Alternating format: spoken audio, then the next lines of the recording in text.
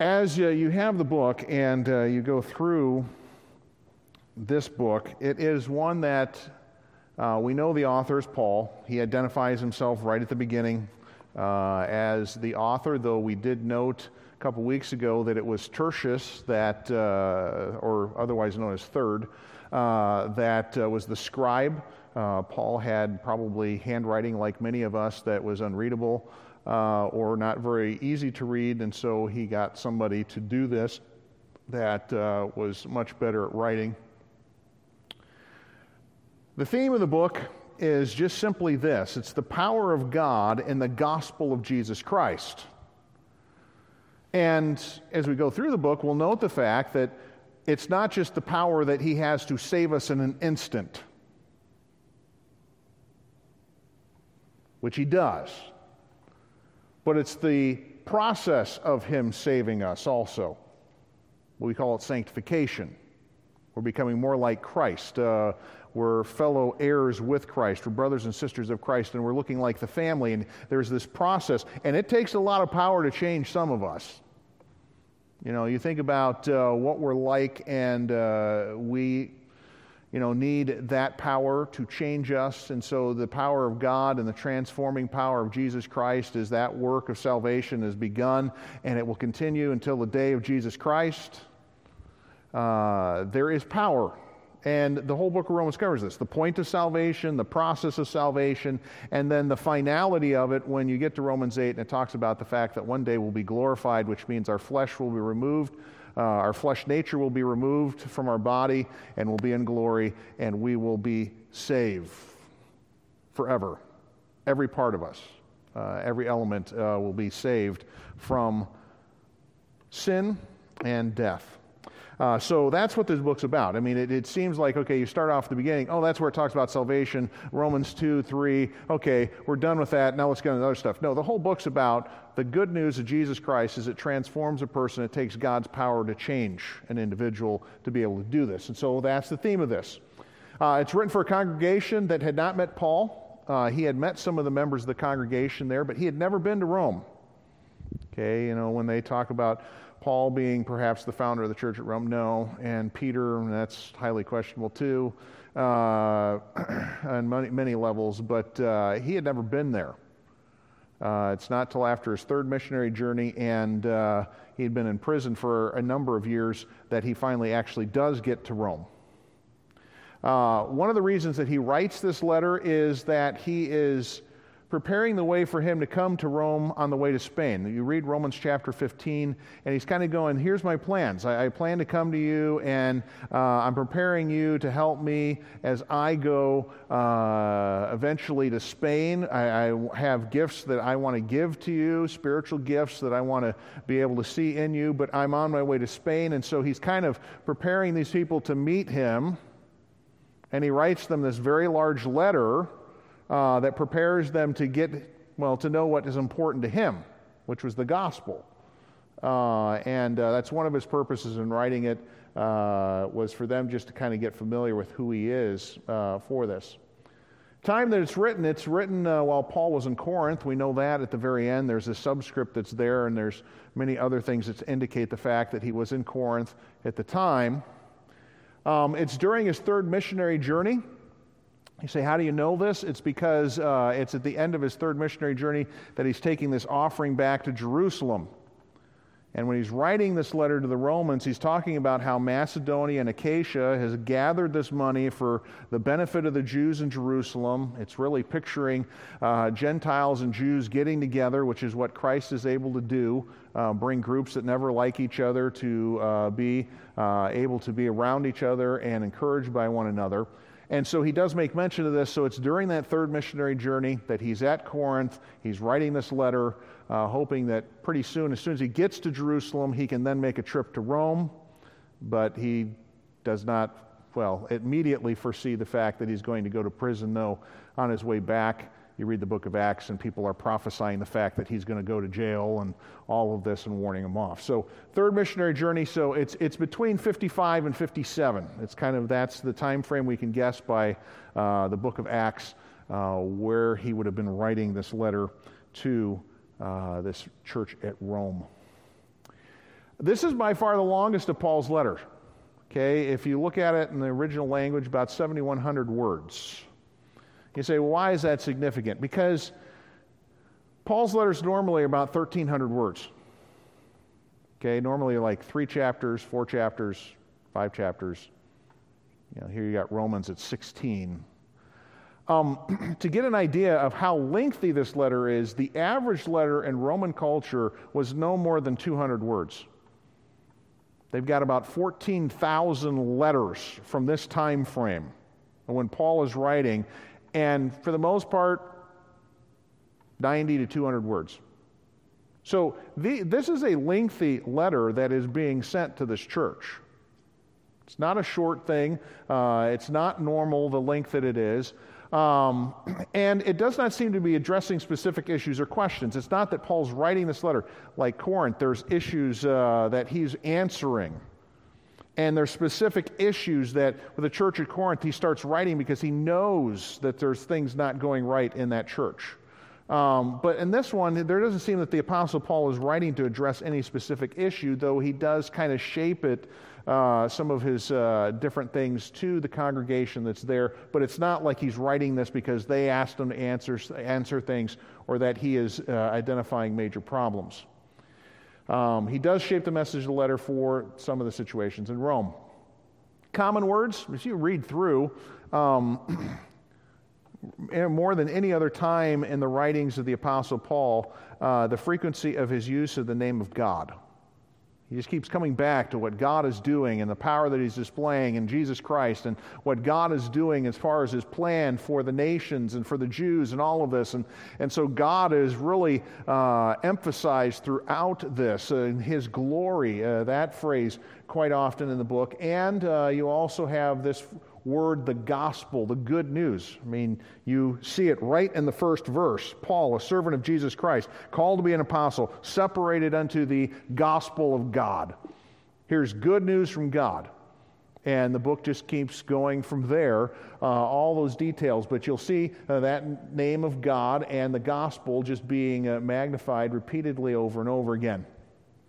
The outline of the book, you do have an introduction that goes from about 1:1 to 1:14, and then you have an ending, as we read in Romans 16. It's kind of an epilogue. You have a prologue, epilogue, or the introduction and the conclusion.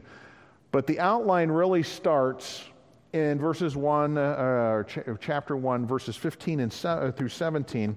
And we looked at this on Sunday. But it is the passage of the Scripture that really worked to convince people like Wesley and Luther of their need of salvation, the hearing of this, and that it was a salvation that was by faith. I mean, for the Apostle Paul, he said this, "So as much as in me, I am ready to preach the gospel to you that are Rome also. For I am not ashamed of the gospel of Christ." Why should he? It's the thing that transformed him. And truly for us, it's the same thing that transformed us. So the problem with us is that we are ashamed because people in our culture may not like him. And it's like, I have an eternal standing with God the Father. And you can have that too. I mean, what's there to be ashamed of that? But Paul says this, "I'm not ashamed of the gospel of Christ, for it is the power of God unto salvation to everyone that believeth, to the Jew first, and also to the Greek. For therein is the righteousness of God revealed from faith to faith." From therein, you go, what's that? The whole story is that you can have a right standing found in Jesus Christ, his righteousness, and the righteousness can be yours if you just simply have faith, and it will transform you and keep transforming you after that first initial faith that you have. And then it just simply says this, "As it is written, the just shall live by faith." Now that is a quote from Habakkuk chapter 2 and verse 4. It's actually quoted 2 more times in Paul's letter. He really seemed to enjoy this passage. And in this passage, he's emphasizing the fact that there is salvation by faith. I mean, that's the emphasis. It's the by faith element. For Luther, he recognized this in reading this. It's not salvation by effort, by me having something to do with this. No, it's just simply, I cast myself upon God and His Son. And it is the whole core for this. And you find this to be the case. So one is given a right standing with God because of faith in Christ. The just, the one who's justified, the one who's righteous shall live by faith. And so that is I didn't say the core statement, but really the foundational statement for the whole book. You say, how does the outline work? Well, hopefully you remember that it is one that we alliterated, and it starts with the letter S as you go throughout, and these sections are, as you read through commentaries, they don't change. I mean, this is pretty easy. They go, this is where these cut points are at in the book as you read through it. And so you can find this as you read through, and you can pretty much tell it. The tenor changes in the book. But the first one is sin. Okay, that's the first element. And the sin, the first section of the letter, is the bad news that magnifies the need for good news.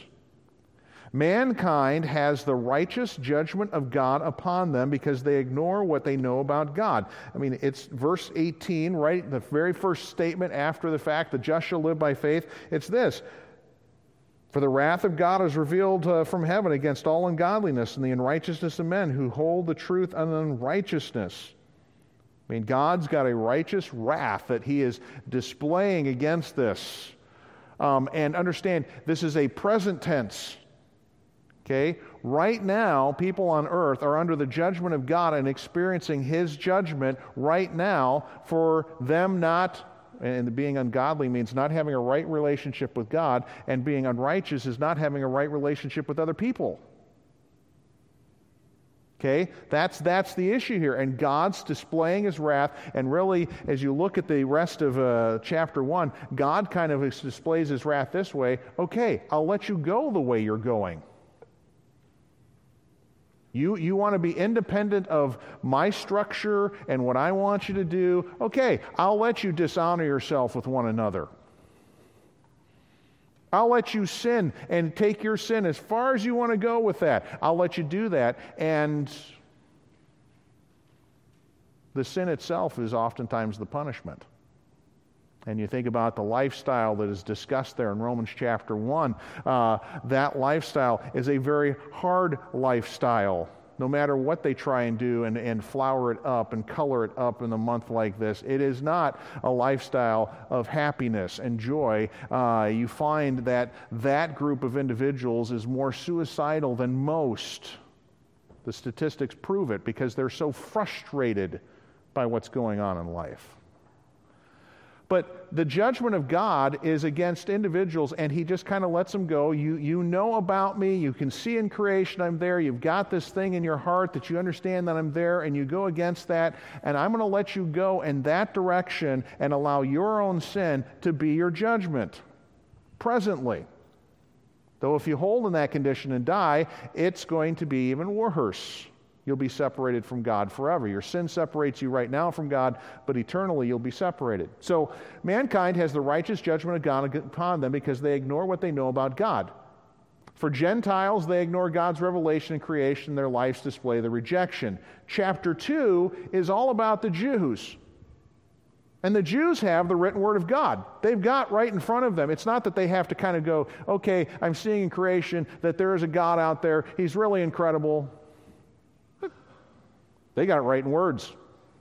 Problem is that there is chapter 2 and verse 1, therefore thou art inexcusable, O man, whosoever thou art that judgest, for wherein thou judgest another, thou condemnest thyself, for thou that judgest dost the same things.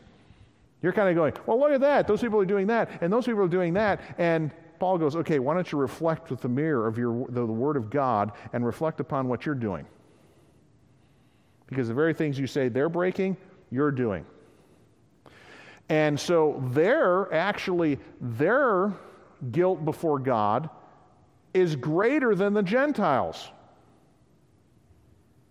They have the information in hand, but they choose to do their own thing. And they go about creating their own righteousness, which is never going to work. They avoid God's righteousness, which is coming to God and confessing the sin and calling upon Him for salvation. By the beginning of chapter 3, one must come to the conclusion that there is no one who is without guilt of sin before God. A good thing as you read through the book of Romans, when you get to Romans chapter 3, and especially in verse number 9 to verse number 12, is just to underline all the universal terms that are there. No one, none, every, all. And by the time you get done with that, you're going, it doesn't matter if I'm a Jew or Gentile, we're all under sin. There's none righteous, no, not one. And he actually is quoting many of these passages in that section are from the Old Testament. This isn't a New Testament concept. This isn't right from the Old Testament. That everyone is guilty of sin. So by the time you get to chapter 3, verse 19 and 20, there's this hopelessness. Verse 20, therefore by the deeds of the law shall no flesh be justified. And that idea of justified is be right before God. No one's got the hope of being right before God under the law. For there's no flesh shall be justified in His sight, for by the law is the knowledge of sin. The law is not the standard that you keep. What the law is going to be what judges you. It's the measure, it's the rule, and you didn't match up. Okay. And think about this, the great white throne judgment. If your name's not found in the book of life, you're judged by your works. And your works have to match up to what the law said. And it's not there to help you, it's there to condemn you. Which doesn't make it bad. We're ones who are sold under sin. Romans 7 is going to talk about it. It's not that the law is bad, it's that we're bad. So you get to the point there. Sin, it's really bad. Everybody's underneath it.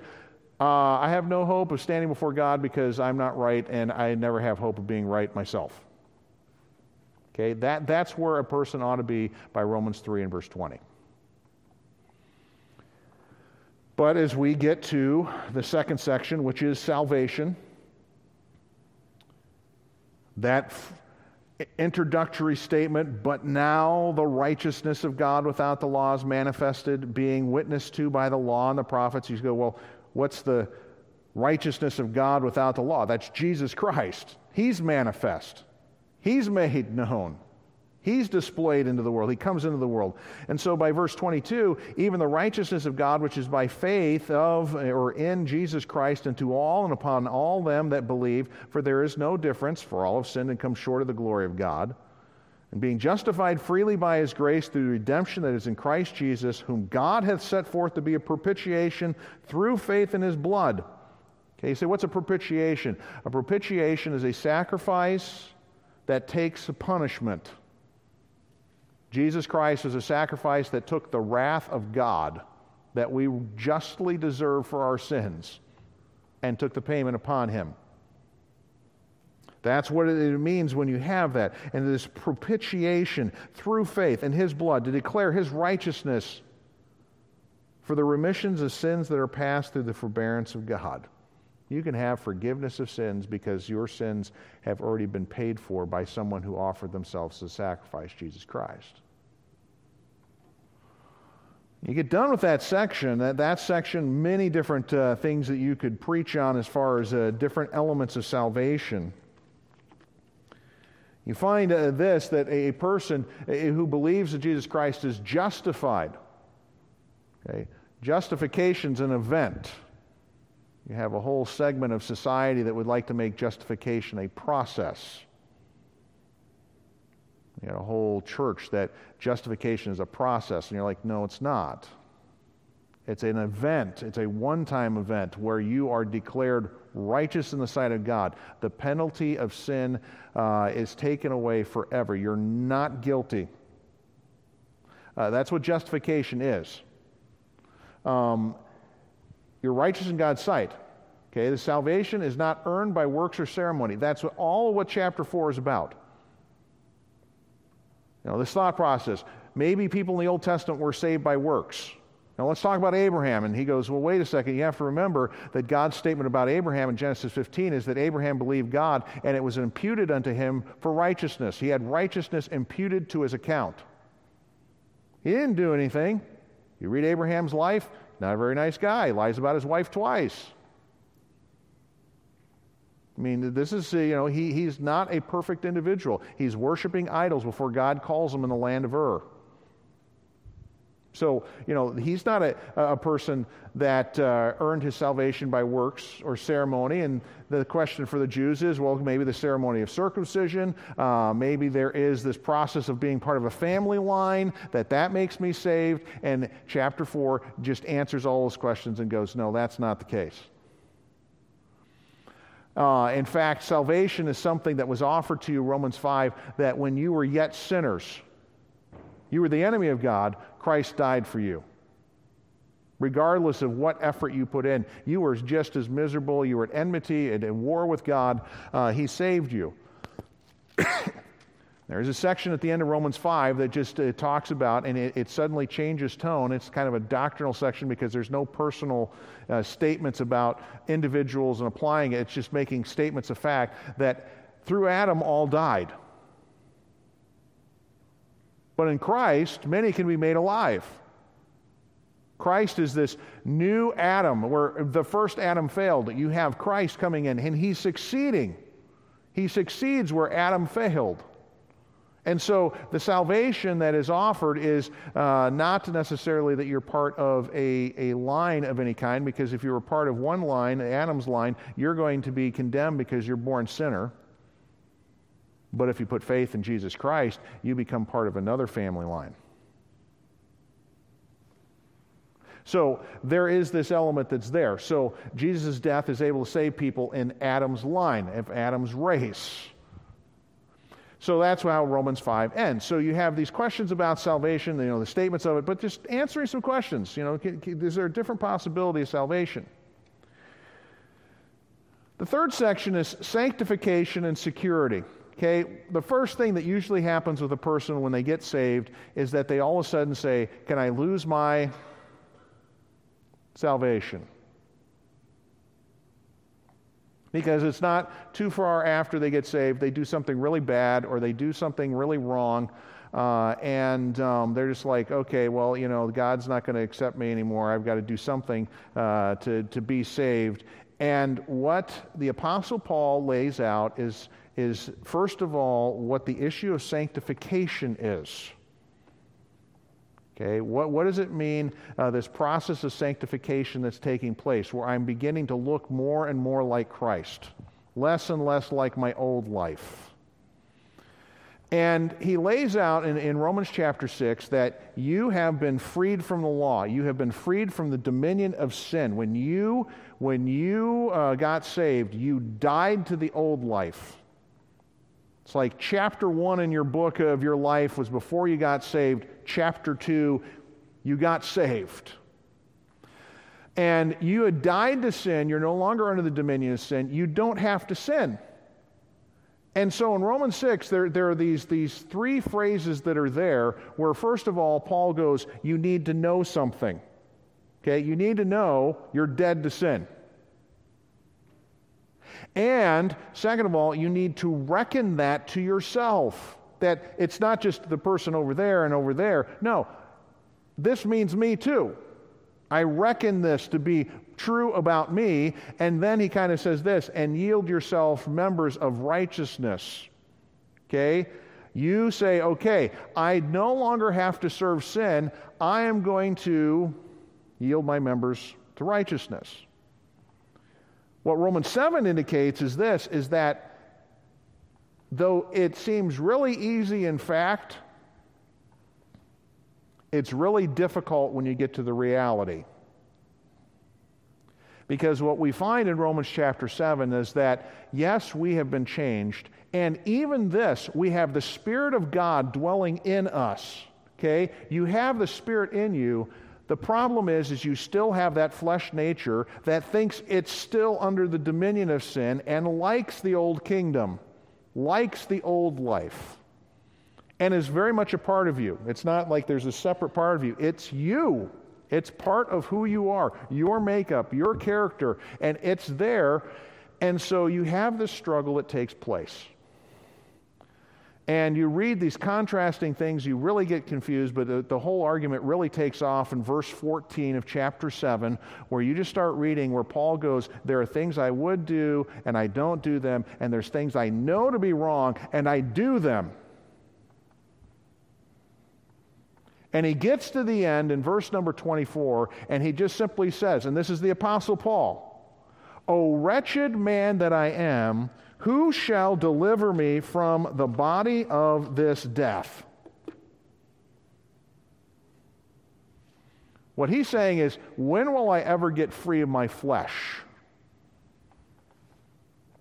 Now, it doesn't get answered directly in Romans chapter 8 until you get about halfway through, where it talks about even the whole of creation is waiting for the event of the redemption of our body.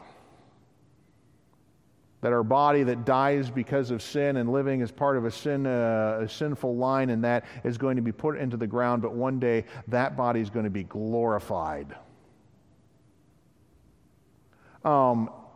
Christ delivers us from the body of death. You see that at the end of verse 25. I thank God through Jesus Christ our Lord.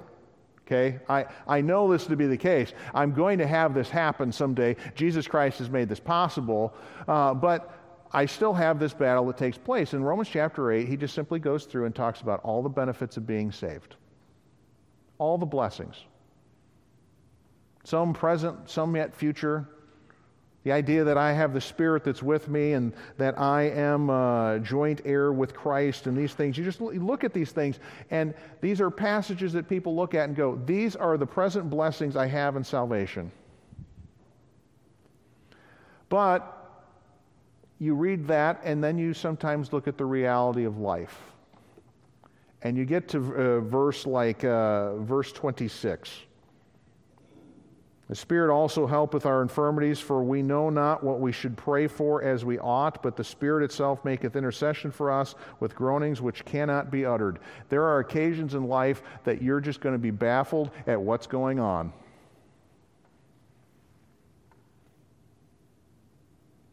You know, I've had enough conversations like that this week. What's going on? Well, you know, why would this be happening? Or what should we be praying for in all of this? Don't know. I mean, it's like the laments of the Old Testament, where people are crying out and going, how long, God? Or how? Or why? And they're going, it doesn't quite piece together. You're a good God who's given me all these blessings, but I don't know what to do. Well, you pray. Okay? Go to the one who's given you salvation, and you pray, and you say, well, I'm not going to pray very well. Well, you got the Spirit of God that's making the right request for you perfectly, because he knows the mind of God. Unless we think that somehow God doesn't like us when we go through bad situations, what he then lays out is that God's had a plan for you. This isn't just haphazard that you got saved. No, God's very much interested in who you are. That's why you have this in verse number 28, for we know that all things work together for good to them that love God. Now, I'm going to stop there. I didn't talk about this much on Sunday, but do you realize this? It says, for them that love God, all things work out for good.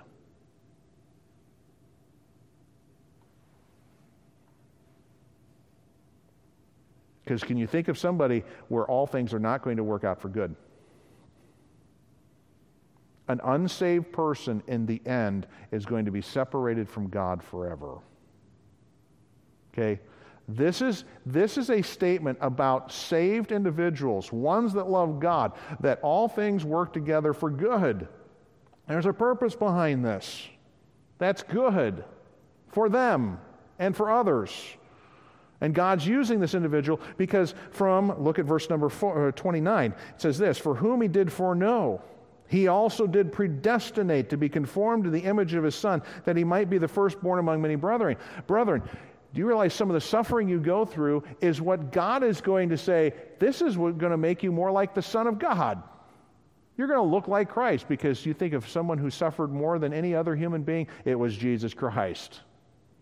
And so in your suffering, you're being compressed into a mold that is looking more and more like the Son of God. And so some of the suffering you go through is just God shaping you to look more like Christ.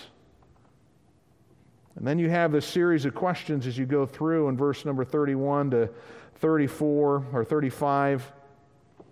This idea is that maybe these things will ultimately separate me from God. And the answer is, who shall separate us from the love of God or love of Christ? And you look at this in verse number 35, shall tribulation, distress, persecution, famine, nakedness, peril, or sword. Really pretty much anything bad that you can think of in this life. Are those things going to separate me from God? No. I mean, you have this statement as kind of an answer in verse 37. Nay, no.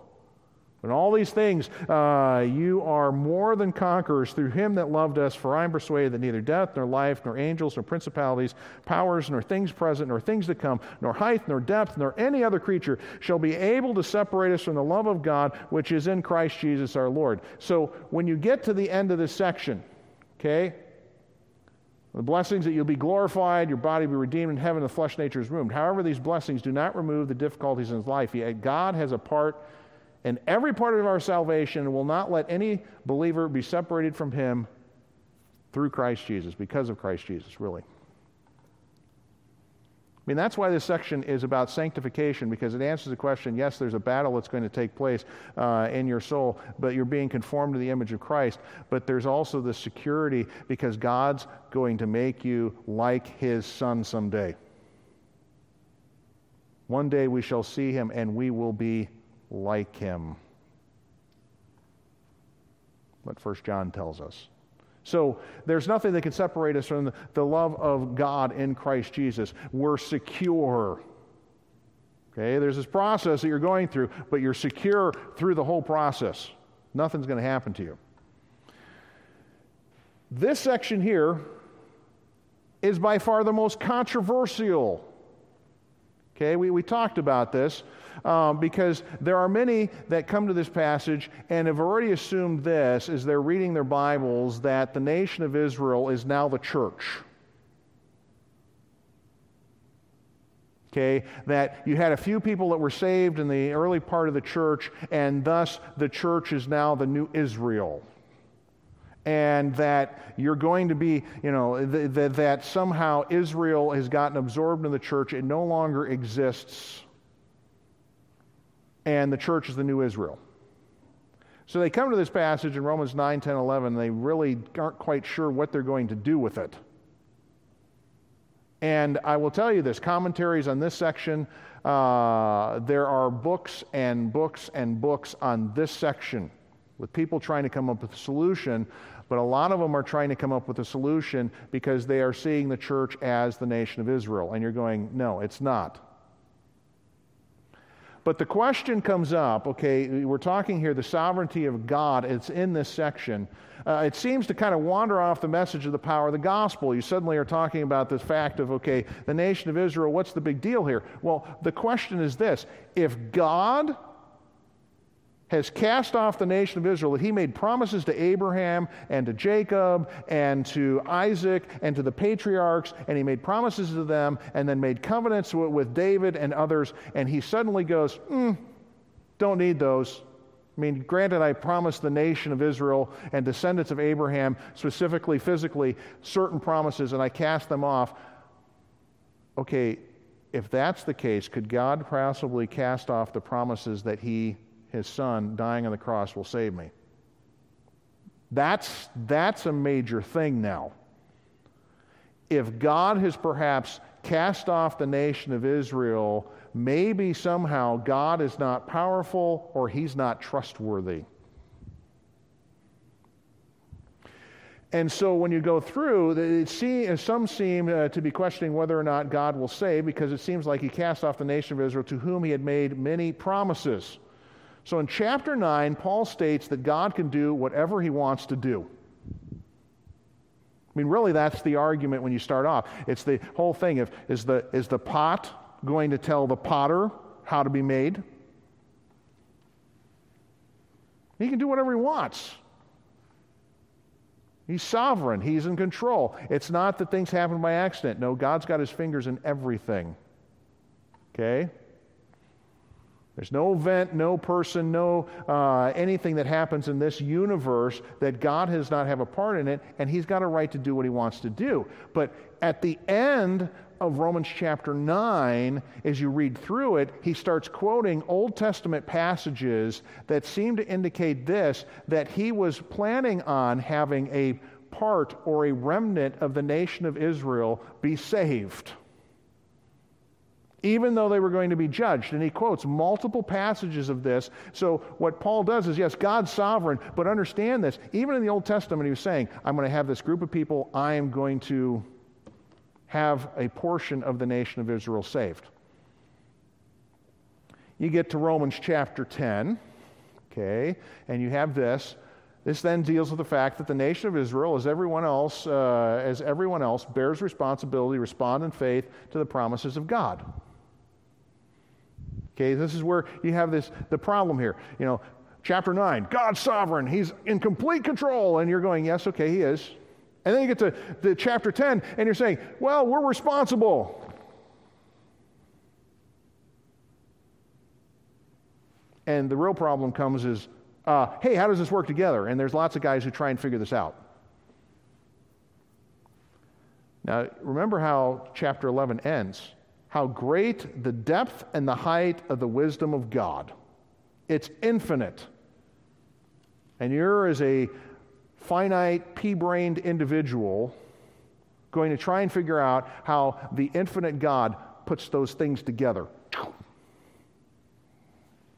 Okay, that's the problem here, is that people want to be able to say, I've got the solution here, and you're going, God doesn't tell us how that works. He's sovereign. Human beings have responsibility, and it doesn't displace that God is in complete control of everything, but humans have the responsibility to respond to the message of God. Whosoever shall call upon the name of the Lord shall be saved. And so Israel rejected God. They did this of their own volition. They chose to have Christ crucified. The leaders of the nation did this. But you look at chapter 11, and this kind of explains that God has not cast off the nation of Israel and his promises to them. He, for the moment, is working mainly with the nations, or in the passage there, it's the Gentiles. And they're enjoying the blessings that God gave to the nation of Israel. They're enjoying the blessings of Jesus Christ dying on the cross, and that he is the one who can provide salvation, this new covenant heart that he can give individuals. The nations are enjoying some of those blessings, but one day Israel will accept Christ as their Savior and will enjoy the promises that God has made. God is and always will keep his promises. And you get to the end of Romans chapter 11, you're like, okay, God's great. I mean, you could close it down right there with the amen at the end of chapter 11 and just go, God's incredible. He knows what he's doing. Salvation is secure and safe. We're safe for eternity. Nothing to worry about. But Paul doesn't stop there, because he's got one last thing he wants to talk about, and that's service. Okay, I'm not just saved to sit around. No, I'm saved to serve. Romans 12:1 and 2 opens this way. I beseech you, therefore, brethren, by the mercies of God. You go, what mercies? Everything you've had in the first 11 chapters of God's salvation gift. I beseech you, therefore, brethren, by the mercies of God, that you present your bodies a living sacrifice, wholly acceptable unto God, which is your reasonable or logical service. It's the reasonable thing to do. If he saved you, you can't really pay anything back, but at least you could reflect what he's given to you. Okay, so his passage there, the response is that a life is a sacrifice back to God for a salvation gift. Now, it'll just be a reflection of what Jesus has done. Not that it saves, the service doesn't save, but it's a reflection of what Christ has given to us, and just reflecting back what he has ultimately given for us. Now, this service is seen in the church. You read those verses there, and here's the church. The church is a greenhouse for people to begin to understand how to serve and how to minister to other people and get along with one another. And then verses 17 to 20, going out into the world, venturing out a little further. The dangerous grounds there, but you've perhaps in the church gotten used to serving, and now you're in the world. How do you serve out there? And then, how do you serve when, and it's really going to become an issue with Rome, about 10 years after this book is written. How do you serve a government that sometimes is extremely flawed, but yet you still serve your Lord and Savior, Jesus Christ, in the midst of that, and you serve the government that you're underneath. And you get to chapter 13, verse 8 through 14, it's just simply saying this, that you serve all the time. There's no time off here. Okay, wake out of sleep is what the challenge is there. You need to keep serving. Now, sometimes the service happens this way.